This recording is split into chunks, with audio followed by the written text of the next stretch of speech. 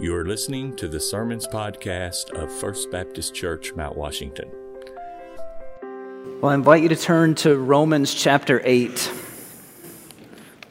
Romans chapter 8. We are continuing our study in this letter, and going to look at verses 18 through 25 today.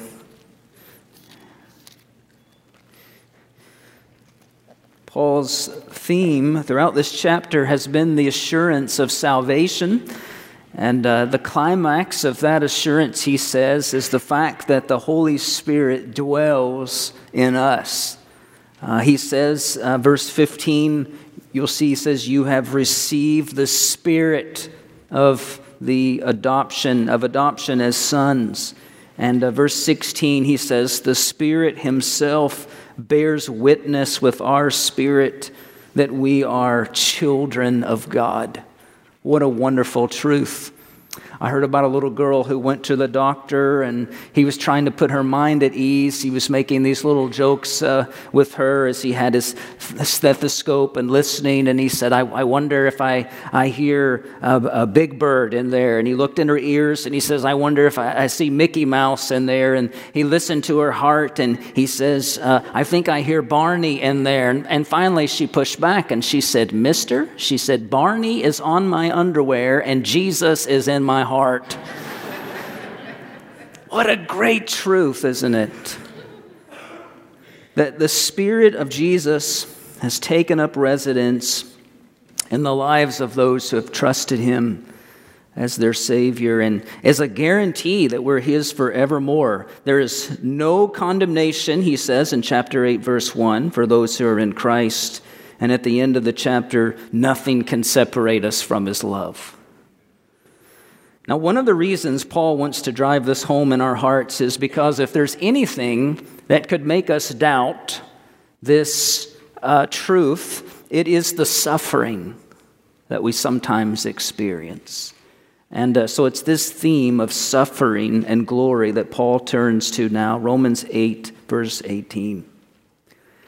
He says, for I consider that the sufferings of this present time are not worth comparing with the glory that is to be revealed to us. For the creation waits with eager longing for the revealing of the sons of God. For the creation was subjected to futility, not willingly, but because of Him who subjected it in hope that the creation itself will be set free from its bondage to corruption and obtain the freedom of the glory of the children of God. For we know that the whole earth, the whole creation, has been groaning together in the pains of childbirth until now. And not only the creation, but we ourselves, who have the first fruits of the Spirit, groan inwardly as we wait eagerly for adoption as sons, the redemption of our bodies. For in this hope we were saved. Now hope that is seen is not hope, for who hope for what he sees? But if we hope for what we do not see, we wait for it with patience. Let's pray together. Lord, we ask your help now, humbling ourselves that with the knowledge that what you have to say to us is more important than anything we could say to you. And so, Lord, give us ears to hear today. I pray that you would use me as your servant. I pray that you would increase and I would decrease, and your word would go forth. And I pray it in Jesus' name. Amen. This is really quite a profound and powerful passage of Scripture, and it's written by someone who was familiar with suffering, the Apostle Paul. By his own testimony in 2 Corinthians chapter 11, when his ship was not sinking, or when he was not being stoned or robbed, he was beaten within an inch of his life. He wasn't speaking poetically when he told the Galatians that I bear in my body the marks of Jesus, because he had marks on them. And yet it's recorded that some believers, even down through history, had it even, the suffering even worse than Paul. Some believers in Christ we read about have known years in terrible, vermin-filled prisons. Others have been fed to lions and sawn in half and quartered and beheaded, and many others abandoned by their family, ostracized in their communities. And though we pray, we never have to experience that kind of tribulation, the kind that Paul mentions in verse 35, tribulation, distress, persecution, famine, nakedness, danger, or sword. The reality is, and that Paul is communicating to us, is that suffering is a part of the Christian life. It's as common to God's people today as it was in the people of the New Testament. Maybe we haven't experienced the kind of persecution our brothers and sisters in other parts of the world are experiencing even now, but we might.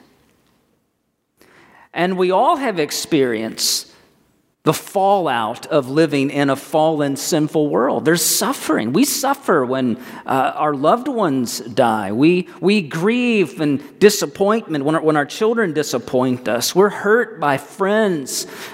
We understand the pain that comes from suffering trauma or sickness of some kind, or when loved ones do. And the list goes on and on. And the truth is that your assurance of salvation better be stronger than some slogan written on a t-shirt. It better be the assurance of the Spirit in your heart. It better be a robust theology that can withstand any kind of doubts and thoughts that could be brought about by suffering that Satan may use against you. This is exactly the kind of theology Paul is giving us here in this passage. Notice some of the truths about suffering and glory as he pairs them together. First of all, notice that they belong together. That's verse 18. He says, "For I consider..." He's pointing us back to what he's just said at the end of verse 17. He says, "We are heirs of God and fellow heirs with Christ, provided that we suffer with him, in order that we may also be glorified with him." Now, the theme that for 3 chapters at least has been that the Christian is someone who is in union with Jesus Christ. And what that means is that we are connected with, we're in union with his life, we're in union with his resurrection, we're in union with his glory, but we're also in union with his death and his suffering. To identify with Jesus is to identify with his suffering, church. Peter told us this. 1 Peter 4, verse 12, he says, "Beloved, do not be surprised at the fiery trial when it comes upon you to test you, as though something strange were happening to you. But rejoice insofar as you share Christ's sufferings, that you may also rejoice and be glad when his glory is revealed. If you are insulted for the name of Christ, you are blessed, because the Spirit of glory and of God rests upon you." He goes on to say in that passage, Peter does, "And after you have suffered a little while, the God of all grace, who has called you to his eternal glory in Christ, will himself restore, confirm, strengthen, and establish you," he says. John Stott has been helpful to me in this particular passage, but he writes this, I think, in a poetic kind of way. He says, "Sufferings and glory are married. They cannot be divorced. They're welded together. They cannot be broken apart."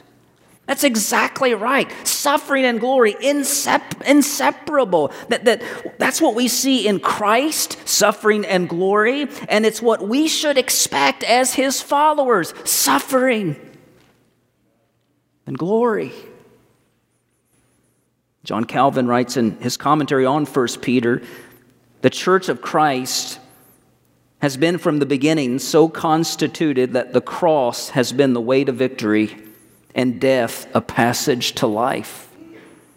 The order is to be noticed, he writes. He mentions sufferings first and then adds the glories which follows. For he intimates that this order cannot be changed or subverted. Afflictions must precede glory. So there's to be understood this twofold truth in these words. Christians must suffer troubles, many troubles, before they enjoy glory. And that afflictions are not evil because they have glory annexed to them.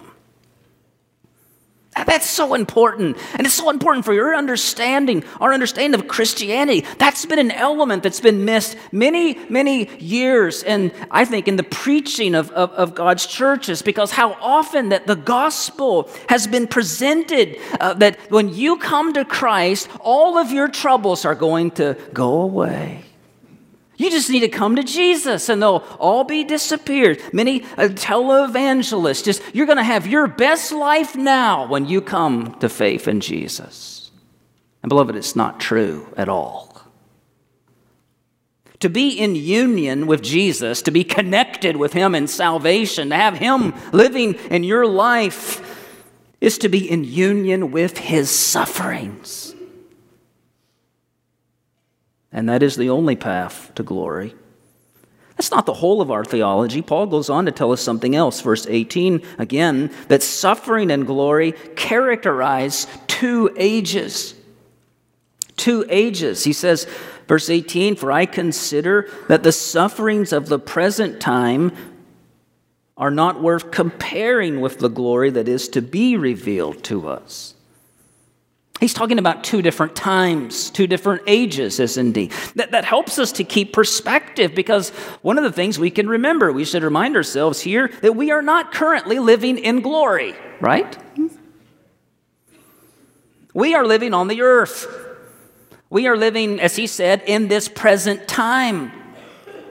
And there's suffering, there's death, there's disease, there's disaster, there's despicable behavior, evil behaviors. And this is the normal patterns of a world that is under the dominion of sin, cursed by Adam's fall in the garden. This is the foundational reason for which bad things happen and continue to happen in our world.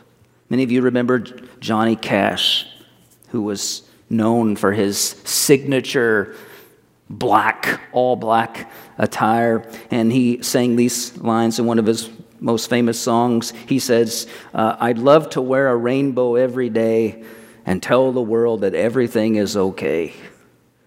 But I'll try to carry off a little darkness on my back till things are brighter.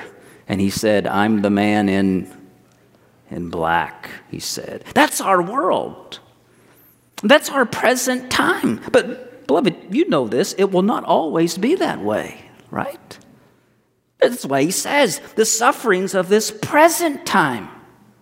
That tells us there's another time that's coming. The sufferings of this present time are not worth comparing with apparently another time when this glory will be revealed to us.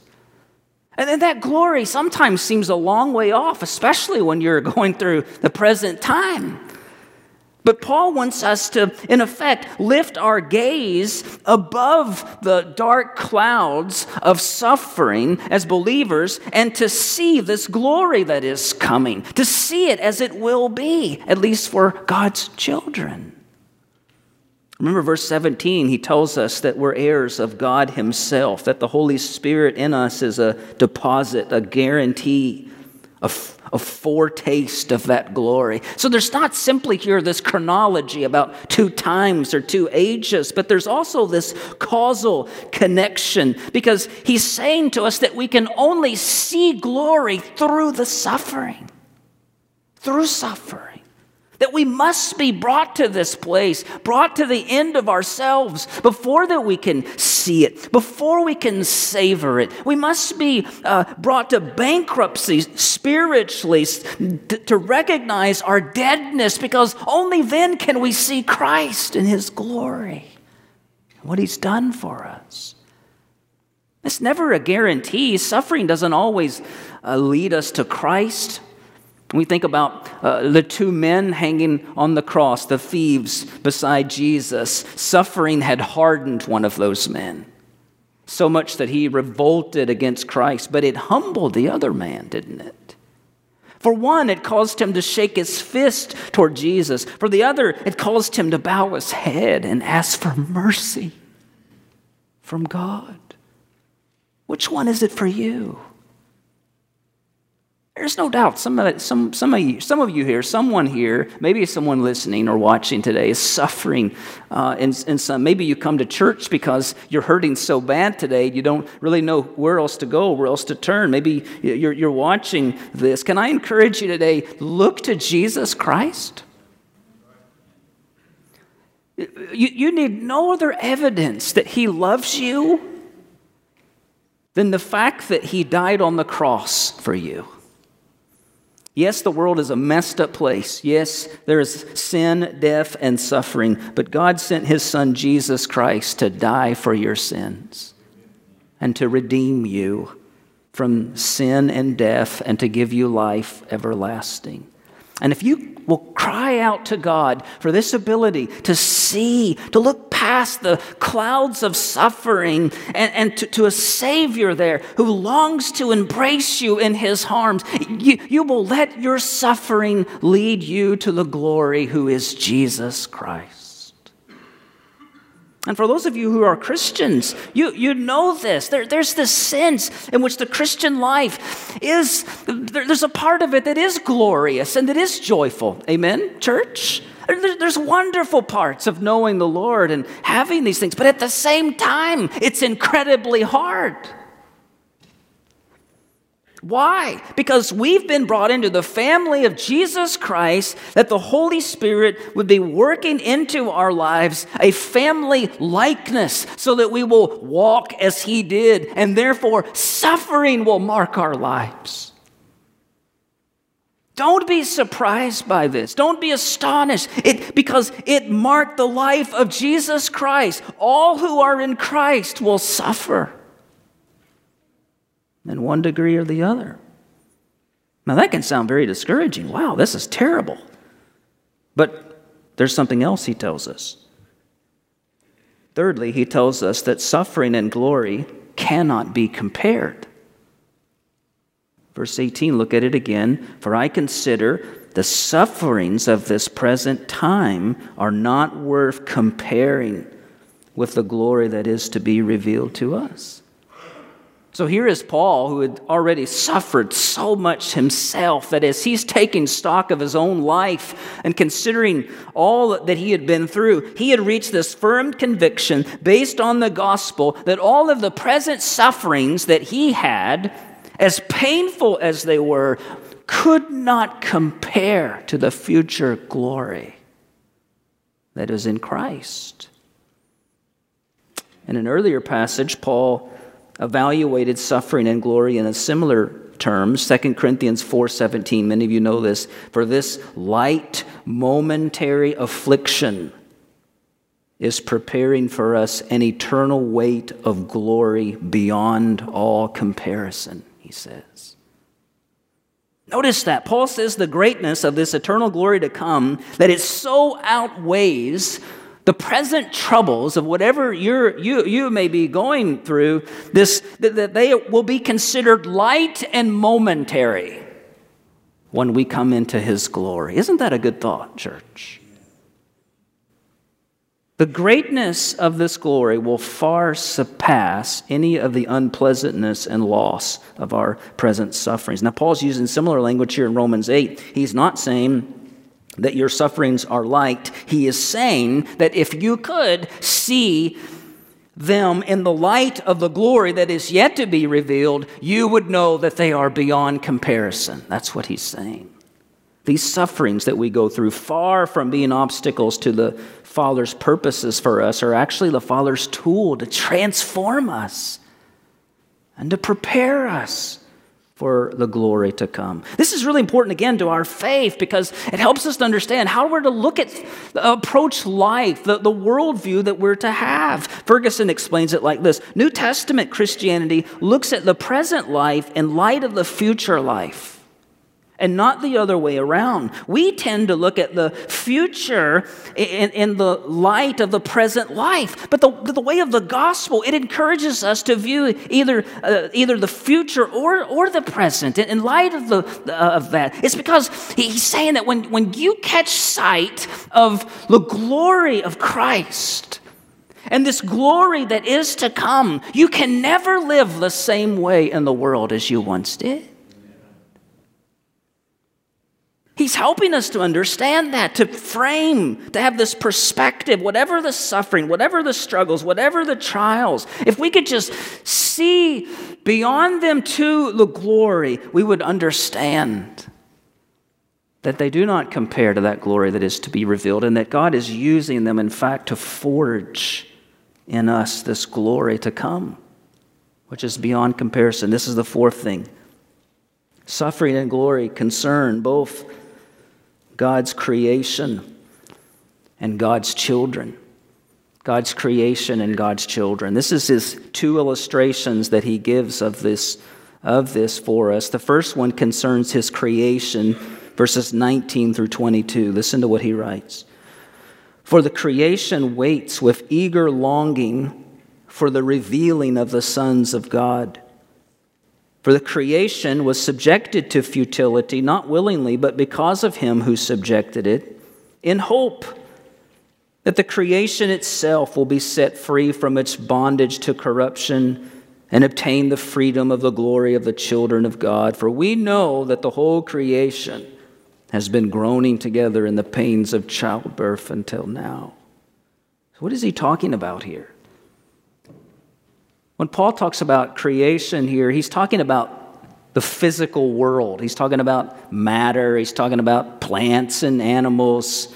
But he personifies it, not because nature has some kind of personal feelings like we do, but he wants us to help us to see and picture the extent of this coming glory. And so what he tells us here is that creation itself has been caught up in all of this suffering going on in the world. It was, in his words, subjected to futility. Not because of its own choosing. What is he talking about there?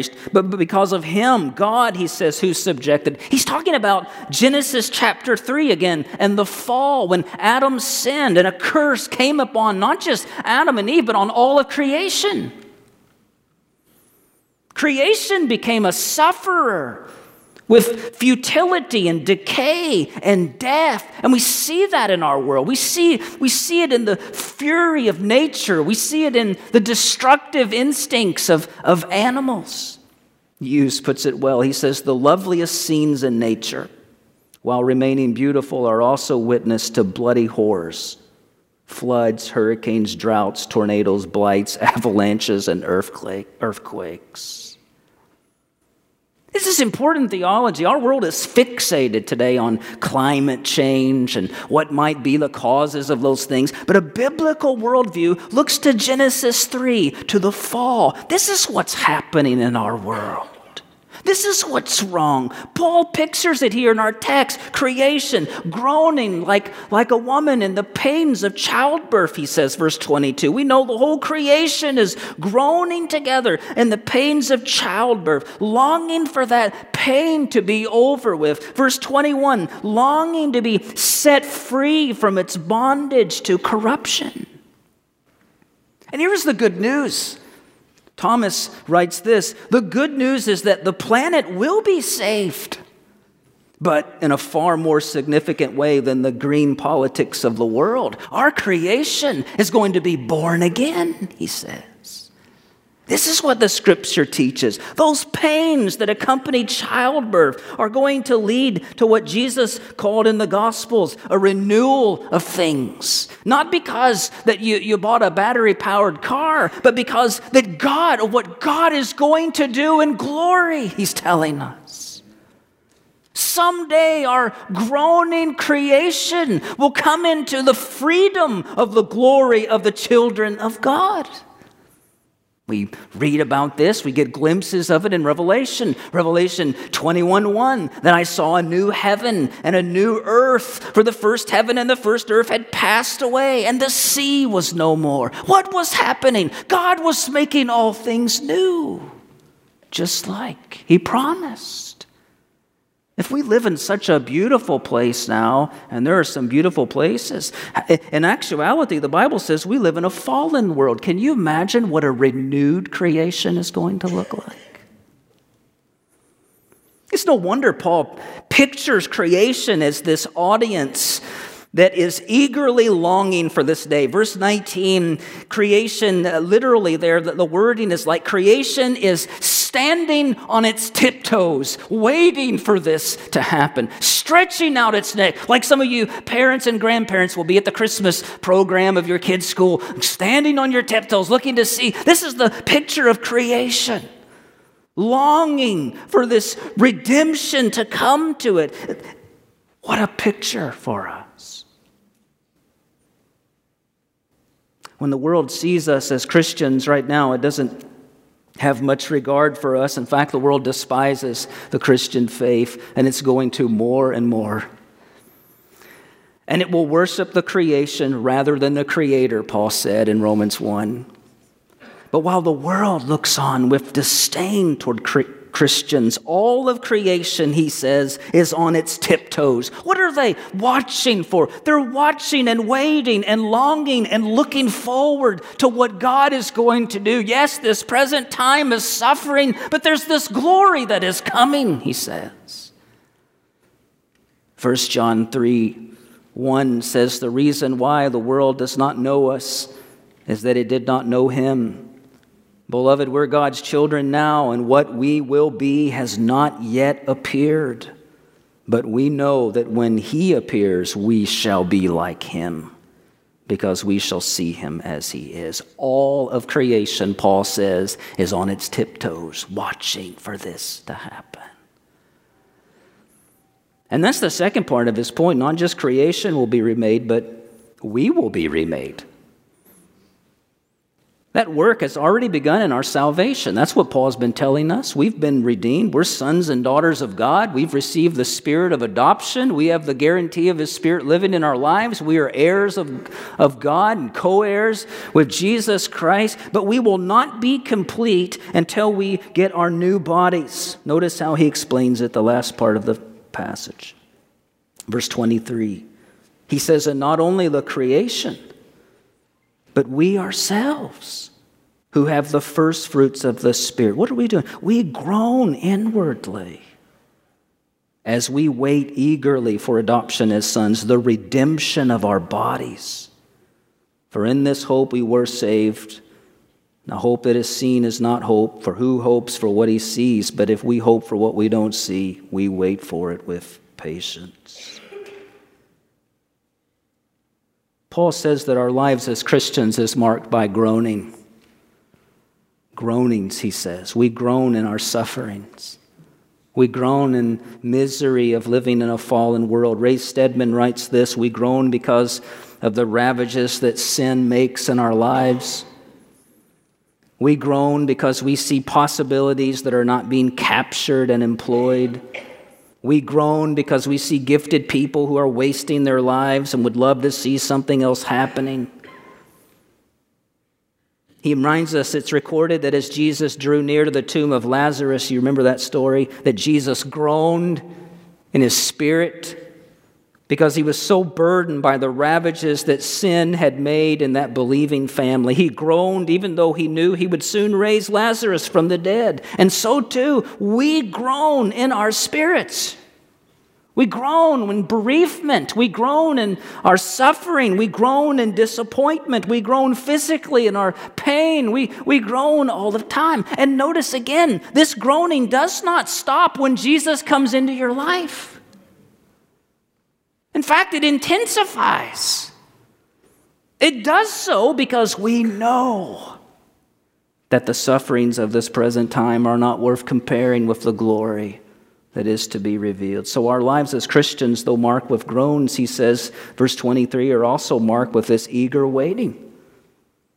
There's a sense not just that creation is on its tiptoes with its neck outstretched, waiting, looking above the clouds of suffering to see this glory, awaiting it to come. He says here that we too are on our tiptoes, stretching our necks out toward this future, or at least we should be, he says.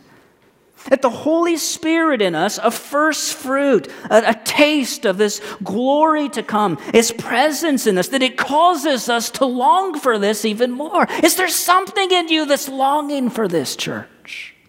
Anyone longing for this? I'll amen myself. Amen, Pastor. Paul wrote verses like these, 1 Corinthians 2:9, what no eye has seen nor ear heard, nor the heart of man imagined, what God has prepared for those who loved Him. That day when we'll be delivered from this body of sin and given new bodies, 1 Corinthians 15, what is sown is perishable, but what is raised, talking about our new bodies, will be imperishable. It's sown in dishonor. It's raised in glory. It's sown in weakness. It's raised in power. And with glorified bodies, we'll get to look on the face of our glorified Savior, Jesus Christ.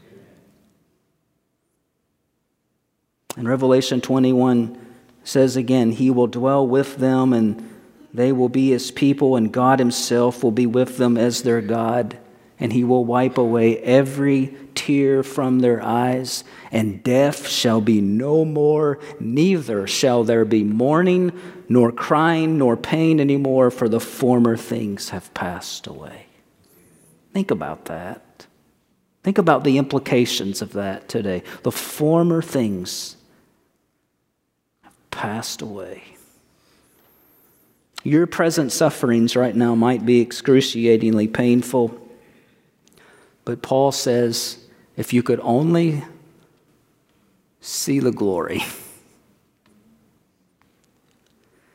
If you find that difficult to believe, and sometimes we do, that's the struggle, isn't it?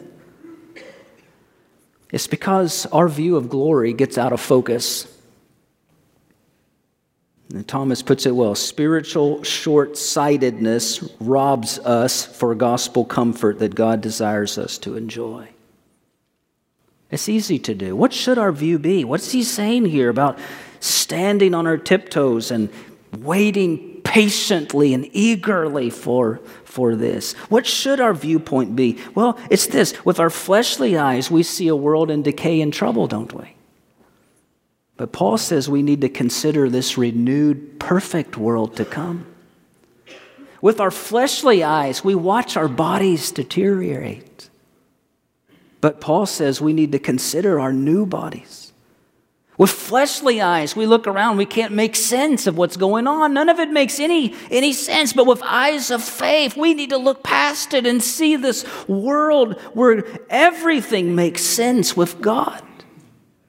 With fleshly eyes, we're tempted to sin here. But Paul says, consider a world of perfection, a world without sin to come. With fleshly eyes, Paul says we see only in part, dimly, but then we shall see Jesus face to face. Just as creation is on its tiptoes, gazing past present sufferings, eagerly longing for final redemption, waiting for the revealing of the sons of daughters, that's us, sons of daughters to be revealed in glory when Jesus comes again.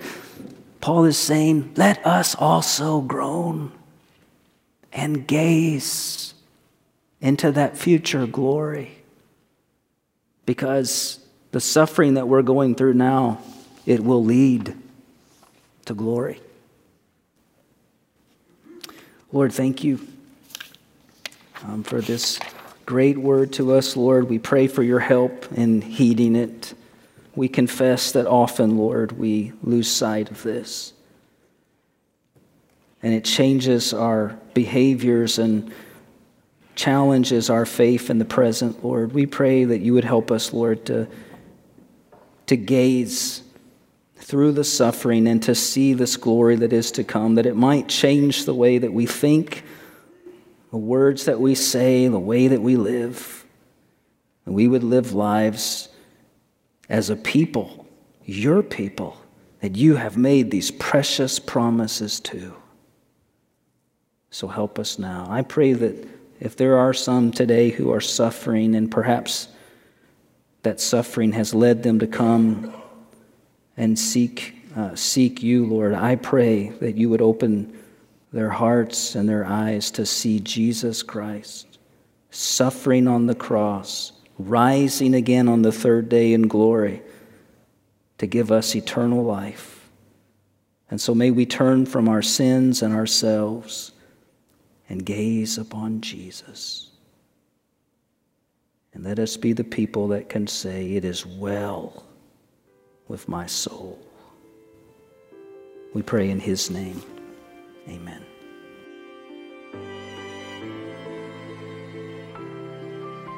Thanks for listening to this podcast. I'm Pastor Jason Clark, and if you don't have a church home, I want to personally invite you to First Baptist Mount Washington. We're striving to be word-centered, gospel-focused, and community-minded. Learn more about our church and our meeting times from our website, fbcmw.org.